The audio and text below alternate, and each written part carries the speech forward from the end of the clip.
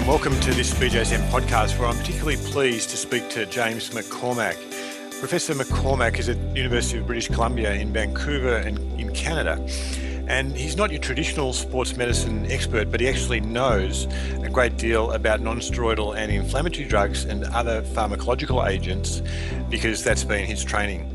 He's a professor in the Faculty of Pharmaceutical Sciences, and we're going to talk to him today about NSAIDs specifically, but also he's going to challenge our thinking on evidence, what works, and he's going to share with us some great links that you'll enjoy in addition to this podcast. So I'm very excited to be with James McCormack today. Welcome, James. I think, Karen, Ben, thanks for the invite. It's a pleasure to be here. And you're a host of a very popular series of podcasts. Before we launch into the NSAID story, tell us about the podcasts that you run and how listeners can get to them. Yeah, so about 5 years ago, a family doc buddy of mine, a guy named Mike Allen, who's a really evidence-based guy, we decided to put together a podcast to help family physicians and pharmacists and pretty much anybody think about how to use evidence. And we created this, it's called the Best Science Medicine Podcast, or BS Medicine Podcast. And our sort of, the byline that we have is BS without the BS. And one of the things that we've tried to do, and I'm sure you probably do it with your podcast, is to try to help the listeners think about evidence. Because you know, I've been doing this sort of evidence evaluation for 25 years, and Kiram, I'm sure you know, it always seems that when you look into the evidence of certain things, they never seem to work nearly as well as they are sort of being proposed or being marketed. And I think NSAIDs are one of the most brilliant examples of where, you know, we sort of got fooled by the whole concepts of them actually being anti-inflammatories. And when you actually look at the evidence, it's actually hard to find any evidence that they improve, you know, things like sports injuries or anything more than just regular painkillers. And so we do a whole bunch of examples, and we do it every week. And our podcast can be we can find it on iTunes or at therapeutics.education.org. Fantastic, and we'll put that on our link as well. So tell us about use of NSAIDs. Family doctor who works in sports medicine specialist, they might be thinking of prescribing NSAIDs to help a patient get over an ankle sprain that doesn't seem to be resolving as quickly as they'd like. What's the evidence for that? Yeah, well, so I mean, I've looked at this evidence over and over and over again, and it seems to me that there is no evidence that NSAIDs in any way, shape, or form improve the outcome of sort of acute sports injuries. They always seem to be.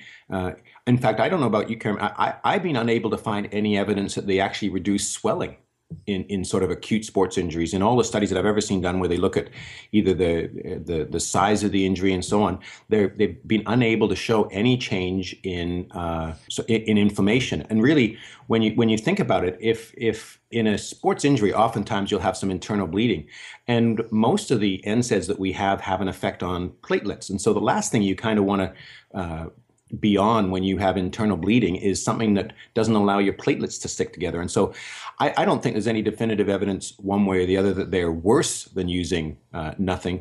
So if you look at that evidence overall, what do you conclude? So when I look at the evidence overall, it seems like for any sort of acute sports injury, if you're looking for you're really not able to get the person back to activity any faster with any of the sort of oral agents you use. So you're really just using them for pain relief. So is it legitimate to use an anti-inflammatory or an anti-inflammatory agent like ibuprofen or naproxen? Absolutely. But you could probably get away easily just as well with using reasonable doses of acetaminophen, or even just the topical NSAIDs. I think there's very good evidence for topical NSAIDs that they provide equal pain relief as do any of the other products. And in fact, if you're really looking for the best sort of almost over-the-counter painkiller, the best evidence is to use a combination. And so if for instance, in a sports injury, if it's really painful and you don't want to use a narcotic, the best evidence for using is to use a combination of, say, acetaminophen, 1,000 milligrams plus, ibuprofen of 200 or 400 milligram. That's probably the best painkiller we have. But I think the most important message to get across about this is that, at least for acute sports injuries, we're not treating inflammation, we're treating pain. And if it's not painful, you probably don't need anything. Now, what about the area of nutrition? That's pretty controversial broadly, and clearly exercise has a role in healthy body weight and people feeling good about themselves. Where do you see the evidence? Yeah, so the evidence for that, and one of the things that we've done over the years is look at the evidence, obviously, for different medical therapies for high blood pressure and cholesterol and all that sort of stuff. And at least in those areas, there's the studies have been, reasonably well done, and we have some reasonably good information. But I find the whole area of nutrition really, really interesting. One, it's very, very hard to do clinical trials in that area, as you can imagine. Because it's hard, it's hard to randomize people to different areas. But what I've found, the whole area of nutrition, whether it even has anything to do specifically with sort of sports injuries, but in general, we know sort of very little. And what's really becoming very, very interesting, I think, over the last little while, is for at least from a cardiovascular prevention perspective, it really has little to do with sort of things like BMI. We now know the evidence is, I think, overwhelming, in my opinion, that the best BMI from a cardiovascular perspective and an overall health perspective is probably around sort of 26, 27, which most people would consider overweight. And, when we're looking at any sort of nutritional intake, the best available evidence we have for just overall nutrition is the Mediterranean diet. It's the only evidence that I'm aware of that from a health perspective that's been looked at in randomized controlled trials. And but even when you look at the Mediterranean diet, the most recent Mediterranean diet trial that was done, it was published a couple of years ago, really only showed over about 5 years about a 1%, maybe 2% absolute difference in cardiovascular outcomes when you compared using a Mediterranean diet to what they call a low-fat diet. So the whole concept of what we should eat and all that sort of stuff is at best tricky. And and especially one of the most important things from a cardiovascular perspective is activity. And I'm sure your listeners would definitely agree with that the evidence for activity being as far more important than things like statins and all that sort of stuff, and obviously not smoking. And that's the best available evidence that we have. But boy, it is really hard to figure out exactly what sort of nutritional components are the important part. Because you can imagine, when I often give talks about this, and you'll ask people, do you think broccoli is good for you? And, the majority of people will put up their hands. And that's almost an impossible question to answer. Because could you imagine, trying to do a study of randomizing people to broccoli or not? I don't know how well that would go across. Sure. I don't think I'd want to be in either arm of that study, James. But seriously now, there are issues about industry influences in medicine, and your group has been big on that, and you've made a lot of points about conflict of interest and professionals and experts not declaring conflicts of interest. Do you think that applies in the nutrition business as well? Oh, I think conflict of interest applies pretty much across, everything that we do, whether it be in medicine or in any sort of marketing and so on. But it becomes very tricky, and I'd actually be interested in sort of your opinion on this a little bit. I mean, I'm a big fan of saying what you should do is declare your conflict of interest, because I think the declaration of conflict of interest is a very personal thing. And I don't mean from the person who's declaring it, but from the person who is listening. I've heard people who have, in quotation marks, major conflicts of interest give incredibly good presentations. And then I've heard the opposite, people who have no conflicts at all and give terrible or even, quite biased presentations. So I think the most important thing, and one of my other hats that I wear is I used to sit on our UBC ethics committee. And so I think the main thing from a whole conflict of interest is clear declaration, and let the listener or the reader make up their own mind about that. So that's kind of where I go with it, because the world is going to be filled with conflicts of interest on a regular basis. And one of the things that we very, very rarely talk about are professional conflicts of interest. We talk about monetary ones, but what about all of the professional conflicts of interest where, you need to get publications to get promotion and tenure and all that sort of stuff? I think those are can equally influence all sorts of things. So the whole conflict of interest is a very tricky area. And I think people who just sort of go, well, it's the drug industry, or it's, they're the evildoers in this thing. I think they're missing I think they're missing the boat on that. I think it's much more complex than that. And so my sort of default is I need to know where your conflicts of interest come from, and then I guess hopefully I can make some sort of judgment. And so just before we leave that conflict of interest issue, your colleague and friend Ray Moynihan has a controversial book and widely acknowledged book that not everyone on the BJSM listening side will know about, called Selling Sickness. And it's relevant to us in sports medicine because if the drug data are overhyped and the drugs aren't as good as they claim to be, then many patients might consider exercise more strongly. So just share with our listeners the basic arguments that Ray Moynihan makes and why Selling Sickness might be a good read. Yeah, I just, interestingly enough, I just spent some time with Ray back in Dartmouth in the United States, where there's a conference called the Overdiagnosis Conference. And this was a conference all about, the potential issues of overdiagnosis. And a lot of it, the overdiagnosis is in relation to do we do too much screening for people, and a lot of it was around sort of the concepts of making otherwise well people unhealthy by telling them they have high blood pressure, high cholesterol, or whether or not they have diabetes. And one of the biggest problems is when you look at the evidence for that, and why I think we are concerned about sort of overdiagnosis, is our treatments don't make a huge impact on that. And so some of the messages that myself and Ray and Alan Castles, who also was a co-author on that book, have been trying to get out is, again, just be fully aware of the evidence, and then you can make your own decision. Because even though this conference really pushed the whole concept of overdiagnosis and overtreatment, I think the definition of those things is, the only definition that you can really have of overtreatment is if you really knew all the information and you would not take that therapy, but you were given it with the thought that you should be on it.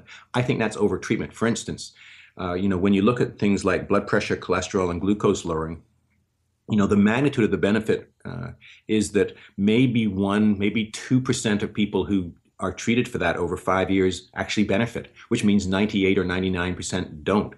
And so, at least in my experience with talking to people about this whole concept of sort of labeling people with these cholesterol and blood pressure things, is that when you present them with the evidence, they think that we're sort of crazy that we treat a lot of these things. Now, obviously, with really big numbers of high blood pressure numbers, high glucose numbers, and so on, there's clearly a benefit of therapy. There's no doubt about that. But where the big issues are now coming into play are, what do we do about people who have, the unfortunate blood pressures of 141 over 91? And a really interesting fact that your listeners may or may not know about it, we now have, in the last 5 years, 17 large randomized controlled trials looking at different therapies, primarily drugs, but not just drugs, to lower blood glucose, lower blood pressure, and lower cholesterol. And all 17 of them have shown either no benefit or harm. So one of the things that we've been doing over the last little while is trying to disseminate these sorts of messages out to the public. And one of the fun things that I've been doing is taking popular music and rewriting some of the words and letting people know about, and it helps people understand how to look at evidence. And so there's a couple of fun videos that your listeners may be interested in going to see, and they're all on a YouTube channel with my name associated with them. And there's a thing called Viva la Evidence, where we've taken a song by Coldplay and rechanged the words, and basically in 4 minutes it explains exactly how we should be thinking about evidence and how to do things like evidence-based or critical appraisal.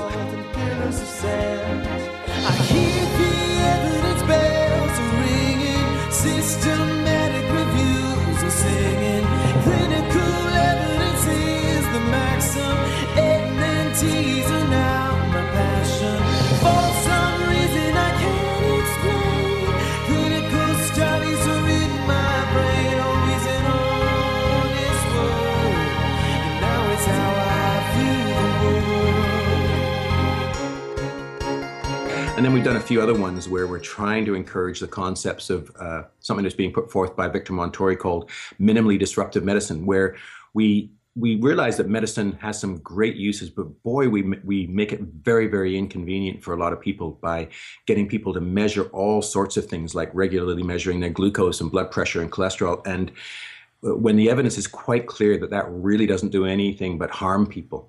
That is a great video, Viva La Evidence, and it's had more than 40,000 views on YouTube already.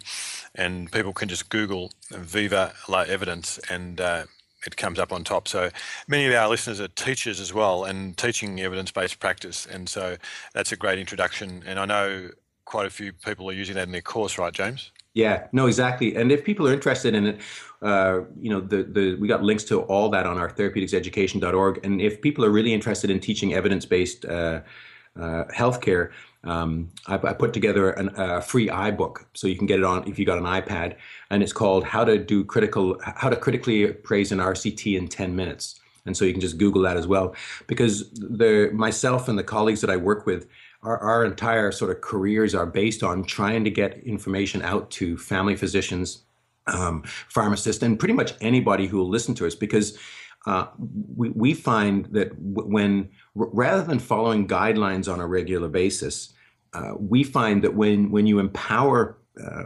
physicians and other healthcare professionals with the evidence, the job of being a healthcare provider becomes much more enjoyable, because now you're actually using your brain, you're working with the patients, you're using their values and preferences, which is a really, really important issue that we tend to not spend a lot of time on, especially when it comes to chronic disease management, is that we don't allow patients to help. We don't sort of work with patients to get them to make the decisions that they would like to make. And the only way they can make decisions is to have a good idea of the evidence. And the only way they can have a good idea of the evidence is if our healthcare professionals have a reasonably good synopsis of it. That's a great summary, James, and you do a great job of that. So I'm conscious we're coming towards the end of this game, as we think of in sports medicine, and we're sort of Are we in overtime yet? Well, we like to think of it as injury time. So Thanks very much for playing. Any other last thoughts before we wrap it up? No. I just think it's so important for us as healthcare professionals to have at least a basic grounding in the concepts of evidence, and a lot of what you do in dissemination of information around the whole sports injury, sports injuries, or just sports in general, is so important, because we're all of us are so involved in things like sports and nutrition and health and all that sort of stuff, and it really is vital, I think, that we be at least somewhat familiar with the evidence. And to tell you the truth, if you and I can do it, our listeners can do it. So, James, that's a great summary, and I'm feeling more and more convinced that the evidence for exercise is actually increasing and becoming more powerful. The benefits of people having longevity and fitness being more important than fatness, as you referred to before. So all of us can learn from the points you just made. Just to wrap it up, I wanted to touch on the John Ioannidis paper, where they really compared the benefits of exercise and the benefits of drugs in comparative conditions such as coronary artery disease, stroke prevention, and diabetes. And they basically showed that the exercise was as good as the drugs in these big randomized trials. Yeah, no, and I think when you ever look at, there's not a lot of head-to-head comparisons, but certainly, here's part of the problems is that medications don't do much anyway. So it's not hard to make yourself look better than medications. And I think eating a healthy diet, whatever that may be, which would be probably the best evidence that we have is for the Mediterranean diet, being physically active. But I do want to caution that people should be physically active doing things that they enjoy, because we're all dead at the end, and so we better enjoy it. And I think we also do need to be aware that there are concerns about people who over exercise and overuse injuries. But you're absolutely right. The evidence for things like activity and nutrition and so on are really blow medications out of the water when you look from a health perspective, and that's certainly a key message that we keep trying to get across. But it certainly better be activity that you enjoy, and it better be food that you enjoy. Fantastic, James. Thanks a lot. Great to have you on the podcast. Really powerful messages there for our listeners. I'll refer listeners to our most popular podcast of all at the moment, the Tim Noakes one on nutrition. So that is a controversial area, as you said. really encourage listeners to go to your site and look at the fantastic resources that you have there, including the iPad material on how to teach evidence-based practice, how to look at RCTs. The Coldplay video is a great hit. So just opening up resources for all the BJSM listeners, which people love. Thanks for your time today, James. Yeah, thank you very much, and I appreciate it. And you're listening to Professor James McCormack, who's at the University of British Columbia in Vancouver, Canada, renowned as really a mythbuster, and I'm sure you'll be fascinated from things you'll find on his site. Thanks for joining this BJSM podcast. Follow us on Twitter at BJSM_BMJ for links to many sports medicine resources, and our regular blog will go into detail on some of those issues as well. Have a great physically active day. Now the old drug is stale, we got anything. 1 minute I held the key. Next the walls were closed on me, and I discovered that my practice stands upon pillars of salt and pillars of sand. I hear the evidence bells are ringing, systematic reviews are singing, clinical evidence is the maxim, NSAIDs are now my passion. For some reason I can't explain, clinical studies are in my brain, always an honest word, and now it's how I view the world.